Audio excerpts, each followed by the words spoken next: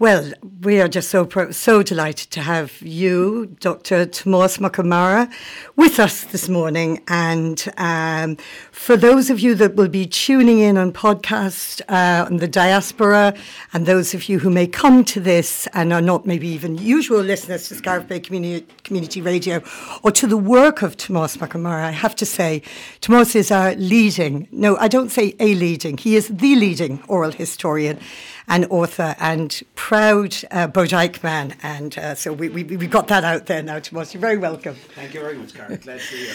So you're here today to talk primarily about the imminent publication of your new book. And I read a number of testimonials that were written about the book. And this one really just caught my eye, and it's just a couple of lines. And it's from the writer Dervla Murphy, and the travel writer. And I think she just really absolutely, for me, got this so right.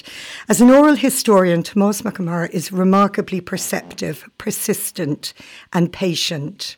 And more, she says. But she finishes with saying, our millennials need this book to remind them of the heritage, the worst and the best of it. And like all good Leaving Cert questions, discuss. Yes, I'm delighted to discuss Dervla Murphy, Carol, because, God, it's been a remarkable experience for me getting to know her. I got to know her through my professional work in heritage.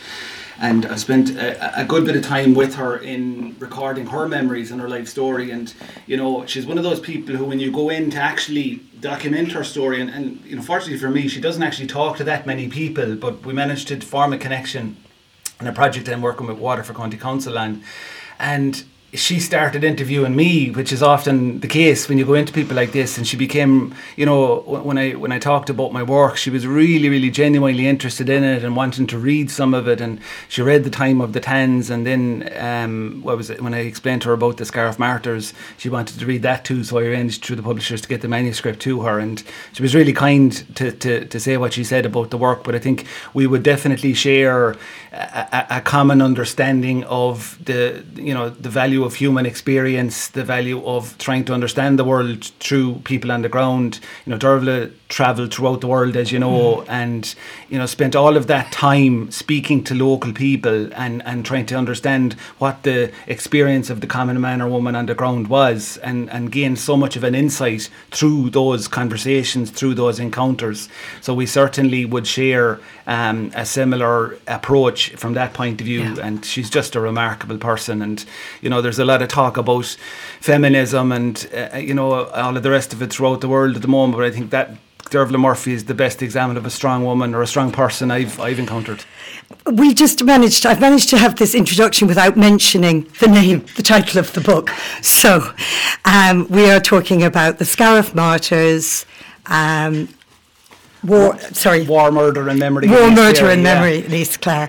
And how do you feel at this point? It was painstaking research. It's a good question, Carol, because I feel different, we'll say, than before The Time of the Tans or even Days of Hunger before that. I was thinking about this morning coming down here to talk to you, and that's one of the things I was thinking about. Like, I do definitely feel different. I'm not sure if I can explain it, if it's apprehension.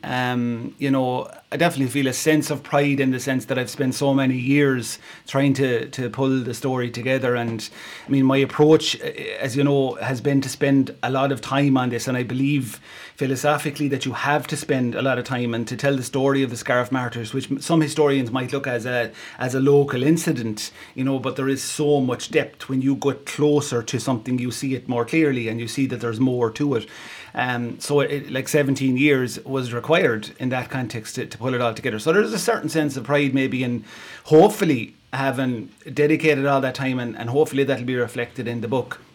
Because obviously, you know, I'm from the area as well, and it's, you know, probably the most significant event in the area, obviously. Then maybe there's a bit of apprehension there too about, you know, how it will be received. And ultimately, I hope that, you know, I've done the story justice. I've done the four men justice, but more broadly, the story and its importance to the kind of historical consciousness of East Clare generally. I hope that I've done it some justice. So, yeah, it's maybe a little bit of apprehension, a little bit of pride, and just looking forward to people reading it. now, and hopefully they'll be happy with it. Tomás, could I just ask you? This is a project that has sort of been like a lifelong story, and for you, and from your knowledge of the events when you started doing in-depth research for it to where you've wound up now, has your perception of the events, your sort of understanding of the events, obviously has been greatly enhanced by it, but we said, is there anything that sort of stands out in relation to, I said, if you now know what, if you had known back then what you sort of know now, we said the depth of knowledge that you have gathered in it, has it done anything to enhance or take away from the story, or is there a big wow moment there for you where you sort of said, okay, this event, you alluded to it earlier that some people refer to it as just a local event, we'll say, that took place in East Clare, but from what I can gather, your opinion on that is different in that it is deeply effective on a broader level. But I said how things were maybe broadcast at the time, how information was communicated in relation to it. What was the big thing you found in relation to all that? Yeah, again, it's a really good question, because I've mentioned this before, that I would say probably maybe 8 years ago, we'll say.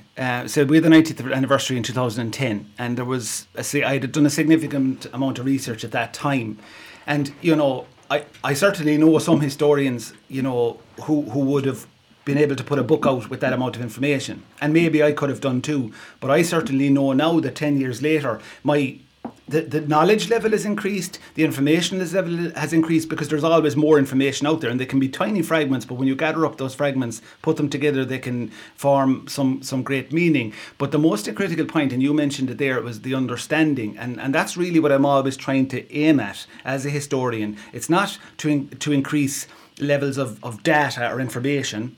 It's not just to increase levels of knowledge. All that's required. But really what I'm aiming at is understanding. And unless you understand what you're writing about, unless you try and understand East Clare in the winter of 1920, the experience of all of that, the experience of McMahon, Rogers and Gildea as 3 active volunteers, the experience of Michael Egan as someone outside of that movement, the experience of the families of having something that's almost incomprehensible pushed on them in terms of the murder of their sons. My challenge was to try and understand all of that, not just at a factual level, but at an emotional level, as so far as I could. So definitely the years between, let's say, I started this, there's a photograph my mother found above at home very recently. I put out a post about 17 years of research on Facebook, but it was after that my mother found a photograph of the day I interviewed Paddy Gleeson in 2004, because my father took a photograph, and that would have been the very first interview that I did for the Scariff Martyrs. So between that day, there was a great insight gained from listening to Paddy Gleeson, right? Because he was somebody on the ground. He was up here, up the road from us at Scariff Church the night the bodies came back. He was at the funeral, etc. He knew the 3 men.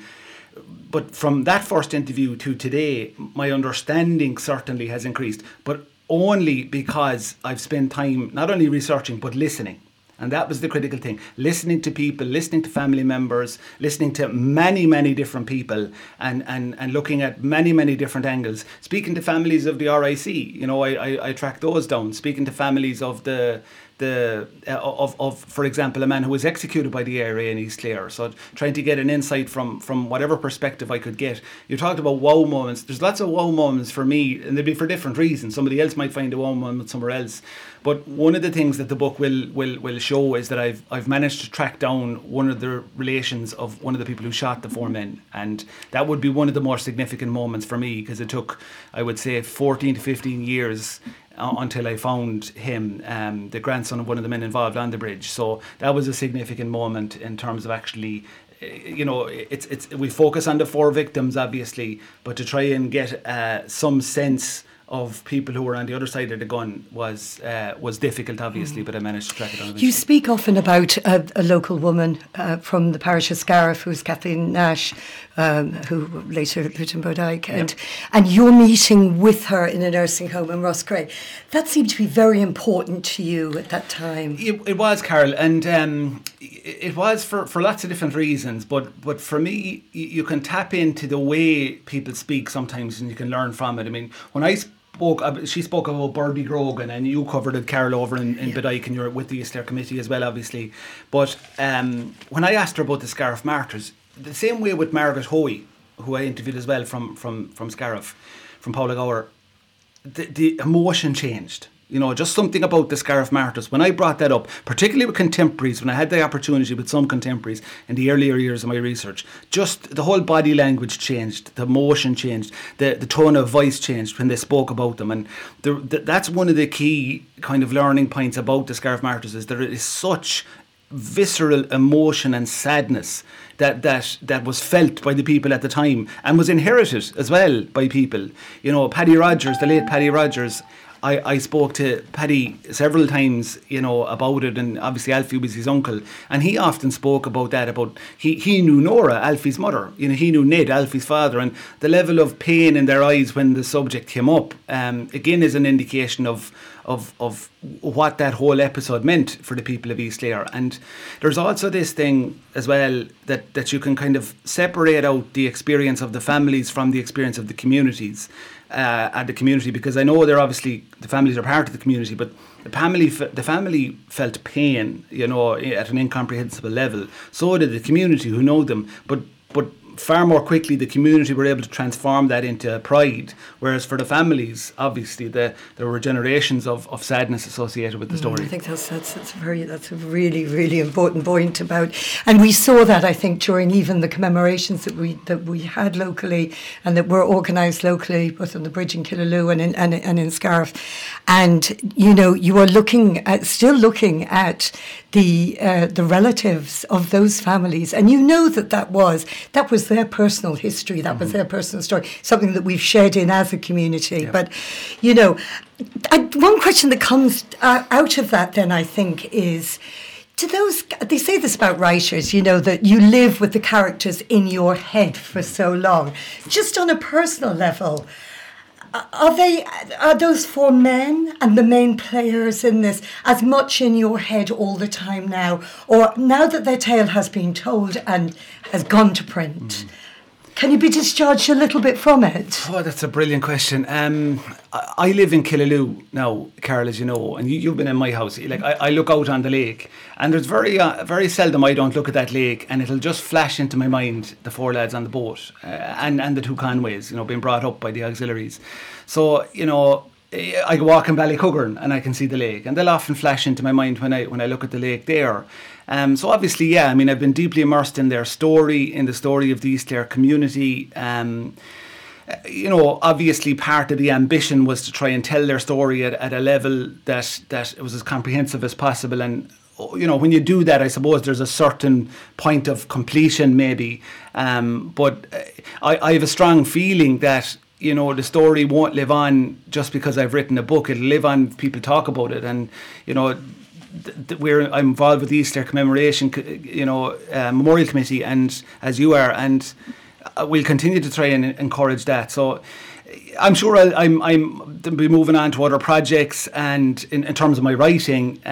But I think I won't ever write a more personal book. My grandmother danced with Michael Egan, you know, so it's that level of proximity as such emotionally, and you know, I was aware of that, you know, and I was aware of the challenges of that as well, as a historian writing about something that's so connected to your family and your community, and there are challenges with that, but you know, I won't write a more personal book, and I think they'll always form a part of my consciousness, and you know, so will the whole episode, just hopefully I've done it well enough. What's a day in the life of Tomás McNamara like now these days? Because I'm thinking, okay, so you outside of being a father and husband and all your personal life, in your professional life, you've got so many balls juggling in the air. Yeah. You're a heritage consultant. You work for UCC. You're manager of the UCC Folklore Project, as well as being a writer, and also very committed in voluntary organisations like the East Clare Commemoration. So, what's a day like in your life? Because sometimes it's hard to get you on the phone. It is, yeah. It's you're not the only one who's challenged with that. It's fairly chaotic, and I've always been a very, very busy person because almost my whole adult life has been tied up with heritage and culture in one way or another. So that's something I believe very strongly in. So there's never been a 9-to-5 situation for me. It's there's always work I'm doing. I work late at night. I work early in the morning. Because I believe in everything I'm doing. So as you mentioned, there, I have a heritage consultancy, and I have clients all over the country with that, and I think I'm a good heritage consultant. I'm probably not a great businessman because I spend a lot more time on projects than I probably should, because, I'm up in Donegal at the moment, for example, doing an audit of memorials relating to the War of Independence, Civil War and World War I right across Donegal. And that's hugely important, because for each community, like if you come to East Clare, the memorial, let's say at the grave of the Scarf Martyrs, or the one on the bridge of Killaloe, or the park in Tuamgraney, are really important to local people. So in Donegal then it's equally the same for them. And I've just taken on Cork as well, so that's massive in terms of Cork, obviously their role in the revolutionary period. So it's a combination of juggling multiple different projects, multiple different clients who, each of them are committed to their own individual area, and trying to be as effective as you can as a heritage professional, but trying to retain the impulse that brought me into heritage as a young boy, because I don't want to be the businessman. I don't want to be the jargon type of a consultant. But you're having a lot of media. I mean, we see you quite regularly on the Today Show, and and that's bringing really history into the stories, covering the burning of Cork, all of those stories, bringing them alive for people. Do you enjoy that work? I do, yeah. I mean, but it's the same. It's exactly the same as I'm sitting here with you now. I'll come in to anyone and talk to them about heritage, and talk to them from the focus I'm talking now, in terms of its importance to us, the value of knowing those stories about particularly your local area, and understanding how important it is for us today. I mean, I've spoken often about the whole issue of the history in the curriculum, and the downgrading of history by successive governments, it has to be said, and then the dismay to look on and see that there are millions upon millions of people following somebody called Kim Kardashian, but how many of them know about Maud Gonne, or Nan Hogan. So I suppose I'd always have a certain drive to when I get an opportunity on whether it's radio or TV to push that message. But it's the same message always. Yeah, I didn't think the conversation would veer towards Kim Kardashian there tomorrow. Didn't see that one coming. No, but I just want to ask you, I suppose traditionally, the field, we'll say, of what you're writing in would have had, without, I don't mean to, reduce the importance of it, but it might have had a limited market, okay? Like lots of things. Sure. And it might have had a limited market in Ireland, but now, with the whole social media side of things, as your Facebook account, would say, has been quite active, and was active last year in relation to the marches and stuff like that. And it was very encouraging and very nice to see people from all around the world. And that's something that, I suppose, if you go back to when you started researching and writing this book, it wasn't there, and it's now there. So you can connect with people all around the world, and I presume that has given. Has it opened any new avenues to you? Yeah, I mean, obviously, over the years, I've done a lot of work in America, whether that's connected to social media or whatever. Obviously, the world is much more connected, but I think what's critical there is when you look at the human experience, memory, history, trauma, tragedy, triumph, whatever it might be, they're very relatable, when you focus at them on a human level. And I say that's what I've always tried to bring to my writing and my research, is that, that all of this historical, all of these historical incidents are primarily human experiences. And unless you relate that, then it becomes difficult to relate to it. So, if I give a statistical account or a real positivist approach to the Scariff martyrs, it'd be very hard for somebody in Argentina to relate to it. But if you talk about it at a human level and the experience of people can relate to it. And I was very honoured to have Gus Pichot comment on the book, because he had read it and he related to it as an Argentinian. So I think that is one of the key learnings for me, again, from the point of view of memory, and that human experience. If you put a focus on that, people can relate to it. And then whatever the network is or infrastructure you use to get that message out there, it will work. And you are right. It makes me feel a bit old that you mentioned it wasn't all there when I started this research, but you're right. The infrastructure is there, but again, the message remains very simple and very. So there is this global. I mean, to see, I had to read that 2 or 3 times. First of all, I did know who Gus Pichot was, the famous Argentinian barbarian rugby player, But I was totally intrigued as to how he'd got involved in it, and he had read Time of the Tans. Was that what it was? You see, he was based in Dublin for a long time, because the World Rugby headquarters is in Dublin, and so after reading that, then he made contact, and like with Dervla Murphy, sent him the manuscript as it was at that time. Now I wreck Mercier's heads, or I have done, because I would be always kind of coming back with something new. I might have found some other little thing and they'd be going mad, but he read a fairly complete version of it anyway, and he was taken with it, which was great to see. Plans for the launch. I understand you're not. You can tell us when the publication date. You can tell us how we get the book. Sure, absolutely. Okay. Yeah, absolutely. Well, it's very soon, and I'm told that it'll be released on the 14th and in the shops on the 15th of September. And the plan is hopefully to have a launch very soon after that. We're working on things that's almost in place, but obviously it is difficult with COVID to try and get the right balance. But I am hoping, and I know a lot of people have been in contact with me about a launch, and so many people have helped me, including yourselves and everyone in Scariff Bay Community Radio over the years with this. You'd like to have that launch opportunity for people to come together and just to mark the occasion, I suppose. So I'm hoping in the middle of September we'll have a launch. It'll be in East Clare. I certainly won't be going out of East Clare for it, and hopefully we'll be able to have a reasonable crowd. COVID busy times ahead.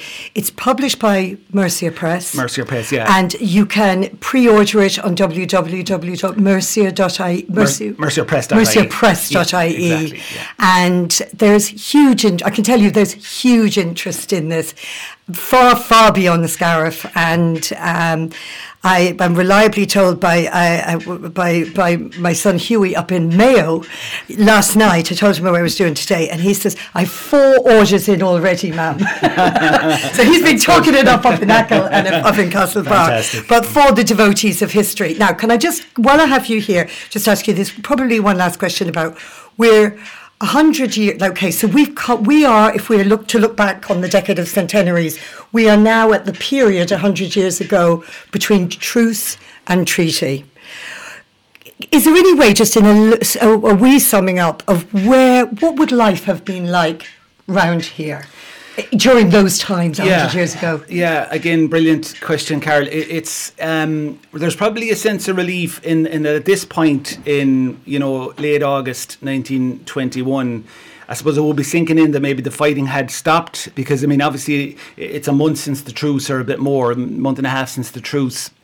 And, there was little bits of skirmishes in the days after the truce. So for people who had lived in fear for 2.5 years, there probably was an apprehension that maybe it hadn't finished. Mm-hmm. And there were periods where maybe for 2, 3, 4 weeks nothing would happen, and then it would. But I think at this stage, 100 years ago, people would be kind of, the general public would be partially relieved, obviously apprehensive of what's going to happen next, obviously wondering what's going to be the political next moves. For the IRA volunteers, it's probably a bit more precarious in that they're really not sure what's happening. There's stories starting to emerge as to what is to be the likely outcome of this truce period. Obviously, they're trying to establish, is it Is it a truce or is it an end to the conflict? Is there going to be an agreement? There's the partition has already been discussed because it's already been set up by the British government, and there's confusion, I think, within the IRA, and that increases over time when you head towards the outbreak of the Civil War. It's an interesting kind of question in the sense that where the IRA militarily stood with the Brennan leadership at the time, the break hadn't came.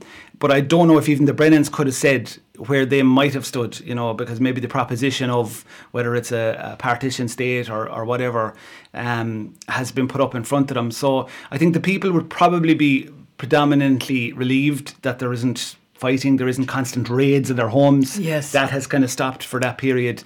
But obviously nobody is certain as to what the future will hold. But I was actually surprised to hear, to learn that right up to the end of 1921, they actually recruited Blackentans right up to the very end of.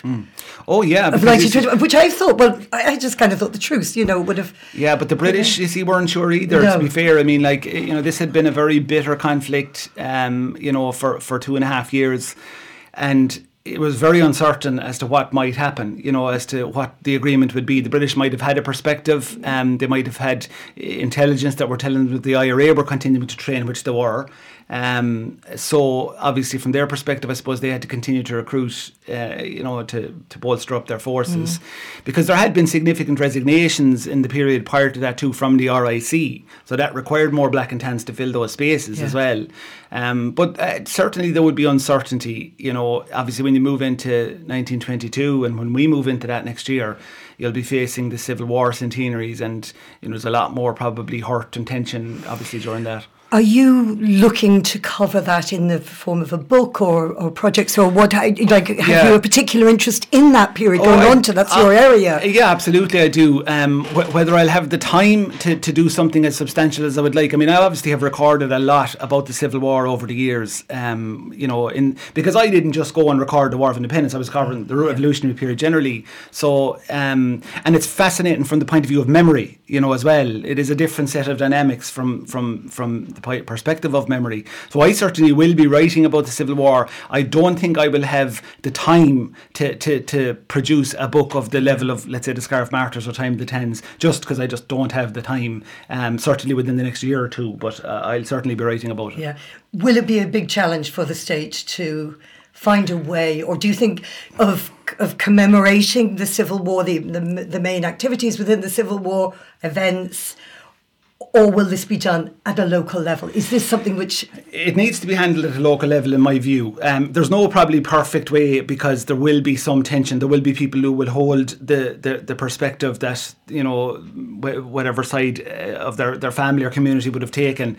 I don't think the state should be involved in commemoration of the Civil War, because the state is a product of the Civil War and one particular aspect of the Civil War. But I think the state should support exploration and understanding, because the best we can try and do is to understand the conditions in the environment in which decisions were made, the motivations for decisions, the impact of those decisions, and let that exploration take place. Let people commemorate their events in the local area, and let people respect that, whatever events, whether it's a free state or a anti-treaty position, Republican position.